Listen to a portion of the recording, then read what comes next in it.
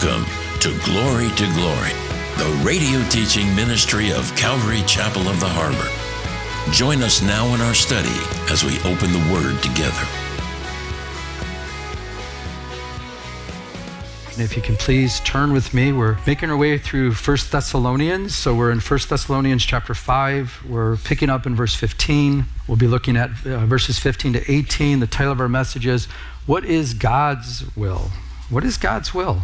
That's a good question for all of us as believers to ask, God, what is your will for my life? What is your purpose? What is your plan? And that's a good question for us to ask. We should know the will of God. And I remember before I became a Christian and I was in between jobs, and actually my career that I was seeking, there was no openings at the time. So I was taking on jobs that I didn't like, and I just, worked wherever I could just to work. And I remember I was blaming God, and I remember getting mad at God. It's like, why am I here? What is my purpose? What's your will? Why am I on this earth? And I was like blaming God, like it's his fault. And I didn't realize the will of God until I came into relationship with God through his son, Jesus Christ. And when I gave my life to Christ, all of a sudden, by having a relationship with God, by spending time in his word, he continually revealed to me his plan, his purpose, why I'm here. And he started unraveling, the purpose that I'm here on this earth. And so God wants us to know the will of God. He wants us to know his will for our life.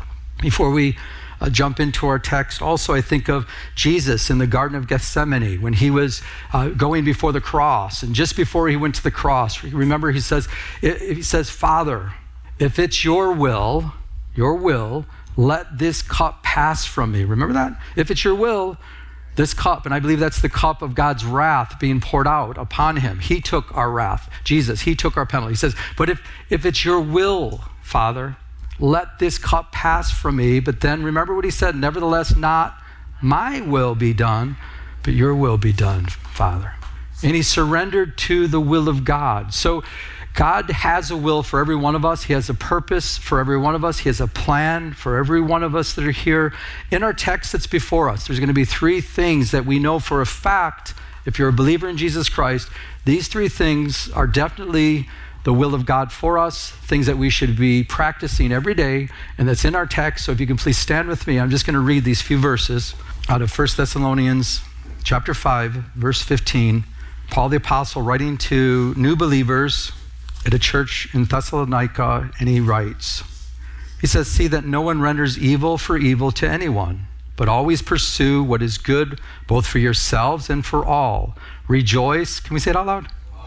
Always. Pray without ceasing. In everything, for this is the will of God in Christ Jesus for who? You. So Lord, we lift up these verses. Thank you for the insight, Lord, that we can know your will and help us to apply the text that's before us. In Jesus' name, amen. Amen. You can be seated. Thank you. As a way of reminder, Paul the Apostle is writing to new believers in a place called Thessalonica, a place in modern-day Greece. He started a work. Many came to Christ. He left. He was forced out of the city. He's been writing a letter. We've been looking at the letter, chapter 4, chapter 5. Primarily, he was writing to them about eschatology, end time things that will take place. We've looked at that, the rapture of the church, glorified bodies, the time of tribulation, that as believers we're not appointed to what? Wrath. We're not appointed to the wrath of God.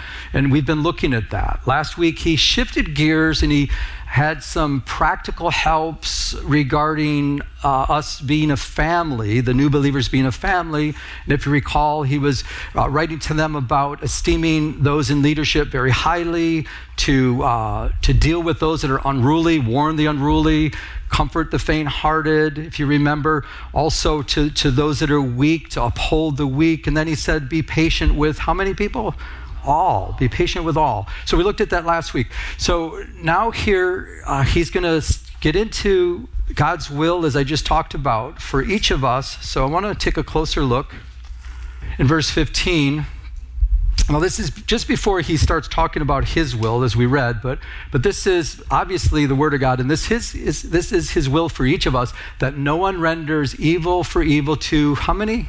Anyone. But always pursue what is both for yourselves and for all.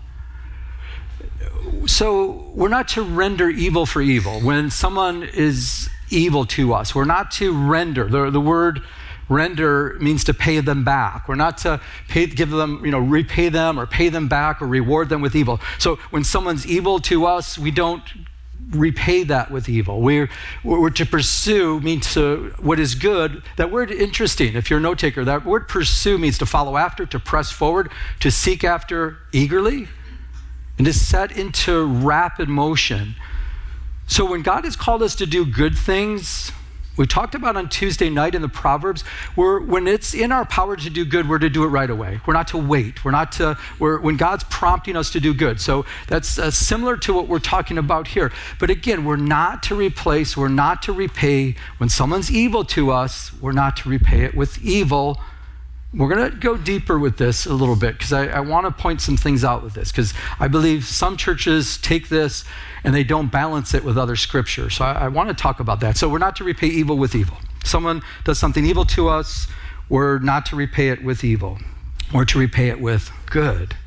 I remember back as a young Christian in Michigan and running a water meter company, and we just started a 2-year project about an hour away from my home, and it was just a blessing to have this 2-year project here. I'm a young Christian, and so I would deal with the city manager or the assistant city manager of the city at the time. So the assistant city manager was really kind of the hands-on. So one morning she called me, and I guess one of our employees, filled some paperwork out wrong. It was just a minor thing, but she was just so upset. So she called me up in the morning. She started yelling at me. She started screaming, "This is wrong, and you guys don't know what you're doing," and all. It was just, and she was just venting on me. And so she's going off, and then she says, "From now on, I want you to do this, and this," which would create hours of extra work for us, which was not in the contract, and she was way out of line. If I wasn't a Christian, I would have just told her, just says, "Hey, it's not in the contract, we're not going to do that, and I'm sorry, but it's not going to happen," and whatever. I would have probably repaid evil with evil, but I felt strongly the Lord just said, "Don't do that." So literally, this is what I did. I said, "Well, okay," and then she was silent. Because she's like, "Why are you saying okay?" And I said, "Okay." I said, "You're the boss." I said, "You know what? We work for you. If that's what we have to do to make you happy, then we'll do it. No problem." And I hung up the phone. So I went into my secretary at the time, and I told Becky, I said, "Hey, Becky, talk to the city, assistant city manager. This is what they want us to do." She goes, "What? We're not going to do that." She started screaming. I said, "It's okay. Whatever we have to do, that's fine. And she goes, "No, I'll call her up." I said, No, relax. You're not going to call her. It's okay. Within a short period of time, listen to this. This lady called me back up from the city, and she says, I want to apologize to you. And I go, "For what?" And she goes, "I was way out of line." She goes, "You don't have to do any of that." And I knew it was just ridiculous. And so I didn't say that to her, but I said, "Yeah." And she says, "Well, I'm so sorry." She goes, "I'm not getting any sleep." She says, "Both my parents are in the hospital." She says, "My dad's dying in the hospital over here. My mother is not doing well, and she's in the hospital the other side of town. I'm up all night. I don't get any sleep." I said, "You know what? I'm a Christian, and I'll be praying for you, and I'll be praying for your parents." She goes, "Really?" And she started crying and weeping on the phone, and so I got to minister to her. And that's an example of when the Lord's prompting you. When someone's acting evil, we don't have to respond in evil. We're not supposed to respond with evil when it comes to evil. We're to respond in good, and we're to respond being led in the Holy Spirit. Another thing I think about is we have people here at this church that go out to the abortion clinics, and they're out there repaying evil because it's evil to kill babies. That's evil. It's one of the most evil things that I could ever think of. We're killing innocent babies. And if you ever see a video of it, it's just horrifying to watch them dismember babies, pulling their arms off and pulling their limbs off and then crushing their skull. And that's happening today. And we're promoting it, and it's on our ballot to vote for that. That's evil. But we go out there not repaying evil with evil. Repaying evil with evil would mean we'd go out there and like some of these groups, which is wrong, they burn down those places or they yell at their employees. No, we're not. We go out there and we stand on the sidewalk. They have signs out there and they pray. And many times what happens, and I was out there before with them, and you'll see cars go into the parking lot and they'll read the signs and they'll look at the people and then they'll turn away, they'll drive away. And that could very well, just that alone could be saving lives right there. Just the presence of God, praying for the people. And so then other times we hear where the mothers will see that, young mothers will see the signs and they'll hear people praying and they'll sometimes even walk out and start talking to them and get prayed over and they choose not to kill their child. And that's repaying evil with good. Big difference. Having said that, well, this goes with that before I jump forward. Romans 12:17, repay no evil for evil, but having regard for good things in the sight of all men, and if possible, as much as depends on you, live what? Peaceably with all men. So that's how we're supposed to go. But again, having said that, I want to point out the fact that we're not to repay evil with evil, but we're to expose evil. Ephesians 5:11 says, and have no fellowship with the unfruitful works of what? Darkness. That's evil. But rather, what do? We expose them. So we're called not to repay evil with evil, but evil with good. But we are to, can we say it out loud, please? Expose them. That means expose it. In other words, to let people know, no, this is evil. We're children of light. So when there's works of darkness, we shine truth and light on top of it and say, this is wrong. And obviously that's what we're doing with Prop 1. We're saying, Prop 1, this is wrong. And you might say, well, Pastor, you shouldn't get involved in politics. And this is politics? And Gavin Newsom puts a billboard using the words of Jesus saying to love your neighbor by having an abortion? Yeah. And he's plastering that all over. But Pastor, stay out of politics, but we'll use your scripture out of context and tell people it's okay to kill babies. We're to, listen, as believers in Jesus Christ, we're to expose evil. We're to expose it, put light on it, say it's wrong. Yell at me, scream at me, do whatever you want. I don't care. It's wrong. Stacey Abrams, who's running for Georgia, the governorship, and she's not doing well, thank you, Lord. Because why? She said, inflation hurts your family. That's why we need abortion. So eliminate children to save money. Is that what she's saying? That's evil. Then you have the British Parliament okays 2-year prison term for praying outside abortion clinics.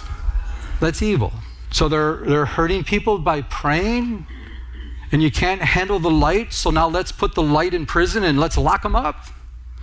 And you have churches that don't want to talk about this. Many churches, most churches, they say, oh, no, we don't want to talk about this. And so you have the modern pastor, you say, abortion's evil, and they say, oh, no, I want to be known for what I'm for, not for what I'm against. Really? Do you think God's against evil? Absolutely. Dietrich Bonhoeffer, they say that we're not positive he said this because now I'm hearing, but it doesn't matter. Great quote. Silence in the face of evil, it is itself evil. God will not hold us guiltless. Not to speak is to speak. Not to act is to act. And then Isaiah 5 tells us woe, and that woe means that's a warning of destruction, judgment. Woe, judgment to those who call evil what? Good. And good, who put darkness for light and light for darkness, who put bitter for sweet and sweet for bitter. I believe we're living in such a day today. They spin things so much. They spin it to say, so there's times that if I wasn't a Christian, a blood-bought saint of the living God with the Holy Spirit living inside of me, I would probably fall for a lot of that deception. Truly. Oh, it's not right. Government should never get involved with our health care. We should be able to do what we want without them intruding. The government should never intrude in our family. You're like, well, that sounds good. But you're forgetting something. It's not your life they're intruding on. It's not your life they're saying no. It's killing of an innocent baby made in the image of God that you're saying it's okay. And it's not okay. With technology that we have today, I cannot believe that this is still taking place. Whoa, that's a judgment that's declared. God hates evil, and we're to expose it. But in our personal life, again, we're to not repay evil with evil. We're to repay evil with good. But when there's darkness and it's vile and it's killing lives, we are to expose it. Amen? So here's the will of God. First, number one, Rejoice when? Always. Don't you love that? Rejoice always. This is the will of God. You and I as believers, rejoice always. The word always, in the original language, do you know what it means in the original language? Always. In the Greek, look it up, it means always. The meaning of it, always, it's at all times, on every occasion, always. Rejoice in the Lord always. We're to always rejoice in the Lord. Rejoice means to be glad, be cheerful, be joyful. Listen, there's a huge difference between being joyful and being happy. Do you know that? Happiness, being happy, typically depends on what's happening in your life, your circumstances, right? So if your circumstances are good, usually you're happy. My circumstances are good, I'm happy. And if your circumstances are bad or poor, then you're not so happy, or you can get sad, or you can get discouraged, and that's happiness, okay? Joy is totally different. Joy is based on your relationship with God. The fruit of the Spirit, you know this, Galatians chapter 5, the fruit of the Spirit is love. Can we say it out loud? Joy, peace, long-suffering, kindness, goodness, faithfulness, gentleness, self-control. Against such there's no law. The fruit of the Spirit. In other words, the fruit of God's Holy Spirit in our lives, the fruit of the Spirit of us being connected to God with a close relationship with God, is part of this is having joy. Why? Because He's the source of joy. Listen, we can always have the joy of the Lord because we always have Him with us. We can never be separated. Once the Holy Spirit lives in us, the fruit of the Holy Spirit in us gives us great joy. So what Satan will do, what your physical mind will do, it'll try to discourage you and to think, well, look at what's happening. This is so bad. And, I'm so sad, and I'm so upset, and I'm so worried. And it's like, wait a second. The scripture says rejoice always. The very one that created everything, that's all-knowing, all-powerful, all-wise, is always with us. Our joy is based on our relationship with God, His holiness living in us. And part of His holiness living in us brings great joy in our lives, that relationship we have. So what the enemy will do is he'll bring deception, and he'll have you focus so much on your circumstances that you get robbed of that joy. I see it like the picture of you're with the Lord, obviously, and you're just spending time with Him. He's like, God, this is great. God, you're so awesome. In your presence is fullness of joy. This is so great, God. And it's like, and all of a sudden, there's just the things of life that are going to try to rob you of that. And it's like, no, okay, yeah, that's not good. I don't like what's happening here, Lord, but we're just going to pray. But what I believe what happens to too many Christians, what you do is you have that great joy, and all of a sudden you're like, well, that looks really bad. That's terrible. And just throw the joy, love, peace, goodness, you just put it all aside, and you just start focusing on, not the little iPad here, but you focus on your circumstances. Joy is not based on your circumstances. Joy is based on a relationship that you have with God. Again, when you have that contentment with a relationship with God, God gives us great joy. And if nothing can separate us from His love and this contentment that we have. So we can rejoice always because we have the source of joy always with us. Does that make sense? The very source of joy is always with us. So we can have joy always. And the joy of the Lord is our strength.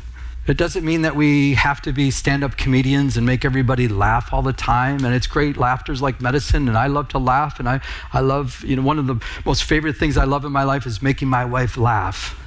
I love it because I love to hear her laugh. But it's not it. It's a source that comes from the Lord, and He gives us joy. And if we continue to seek Him, He continues to increase the joy in our lives. It's based on relationship. I can stand up here and look everyone in the eyes and say, my relationship with my wife brings me great joy. And it really does. She brings joy in my life. I love the fact that God has put us together, and she's a source of joy. I love, matter of fact, at the end of some of the services, she'll come walking over here. I don't know if you notice me over here. Every time I see her, I light up. I'm like, there she is. There's my wife. I'm like, she's so beautiful, and I'm so blessed, and she loves God, and it's a source of joy. How much more? My relationship with her brings joy, but how much more should my relationship with the very source of joy should always bring me joy? Because he's always with us. He never leaves us. He never forsakes us. He's with us always, even to the ends of the age. He'll never leave you. If we could get this in our brain, the very source of joy is never gone. He's always there. But Pastor, you don't know my circumstances. You don't know what I'm going through. Yeah, believe me, I've gone through a few things myself.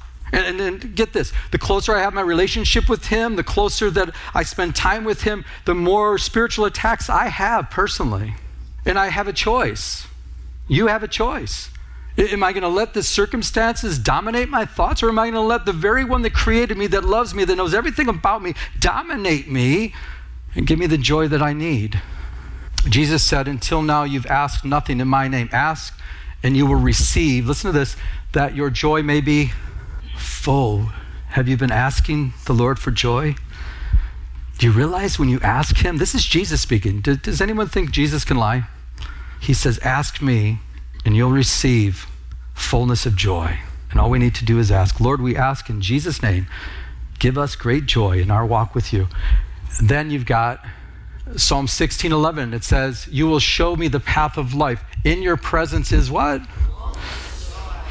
In his presence is fullness of joy. So the more time we spend with him, the more joy we're going to have. And at your right hand are pleasures forevermore. I also think before we go to the next one, in Nehemiah chapter 8, remember when the walls were rebuilt? Remember when in Jerusalem the gates were repaired? Remember Ezra, the priest, he opened up the scroll, the word of God. And as he opened up the word of God, do you know what it says? That he opened up the word of God, Nehemiah chapter 8, it says the people immediately stood up. So some people wonder, why do we stand all the time? Especially when the word of God was open and it was read, people just naturally just said, let's stand. This is God's word. And the people they stood up. And it says that he read, listen to this, Ezra read out of the law, it says from morning to midday. Do you think we have long services here, huh? And they were standing. But because it was so long since that's happened, where they would hear the word of God being read, and so when it was happening, the people just started, if you know the true account, the people were weeping and crying and being convicted of the Holy Spirit. Thinking, as the word of God is going out, they're like, oh no, I messed that up, I've messed it. And they just started weeping and crying. Remember what Ezra told them? Ezra said, Nehemiah chapter 8, verse 10, he said to them, go your way, eat the fat, drink the sweet, and send portions to those whom nothing is prepared. For this day is what? Holy. This is a holy day. You shouldn't be weeping and crying. And then he went on to say, this day is holy to our Lord. Do not sorrow, for the joy of the Lord is your strength. Have joy. And that can happen sometimes. You read the word of God and all of a sudden condemnation comes. Has that ever happened to you? You're like reading, you're like, oh, I'm such an idiot. I knew I was an idiot, but now it's even worse. You're saying that I'm an idiot. And condemnation can come upon us. But you have to remember, there is therefore now no condemnation for those that are in Christ Jesus. The Bible says, who is it that condemns? It's Christ who died and furthermore is risen and seated at the right hand of the Father. He's praying for us. There is therefore now no condemnation. So beware. It's a holy time. When you open up the word of God, you spend time with the Lord. Realize it's holy to the Lord. And don't let the enemy come in and bring condemnation upon you. Why? Because that's not the conviction of the Holy Spirit. The conviction of the Holy Spirit draws us closer to God. If we're in condemnation, it draws us away from God. Amen? Okay. Pray without. Word ceasing means not stopping, continuous, without intermission. Do you think it means that throughout the day just talking to God? People are talking to us, well, hold on, I'm just talking to God. It can't mean that. It doesn't mean that. I believe what it's speaking of having continually a constant attitude of prayer. Prayer is simply talking with God. And you're communicating with him. When you're talking with people, I hope you do this. When I'm talking to people, I'm like, God, give me wisdom. God, what do you say? Hi, this is Pastor Joe, and I'd like to take a moment to personally invite you to one of our 3 services here at Calvary Chapel of the Harbor in Huntington Beach. Our service times are 9 a.m., 10:45 a.m., and 12:30 p.m. Please come and say hi after the service. I would love to meet you. For more information, check out our website at ccoth.com. That's ccoth.com. God bless you. You've been listening to Glory with Pastor Joe Pettick, an outreach of Calvary Chapel of the Harbor. If you would like to enter into a personal relationship with Jesus Christ, call now at 714-788-8221. That's 714-788-8221. Our new location is at 4121 Warner Avenue in Huntington Beach at the beautiful Huntington Harbor Marina. Now, may we continue to go to His throne of mercy as He changes us from glory to glory.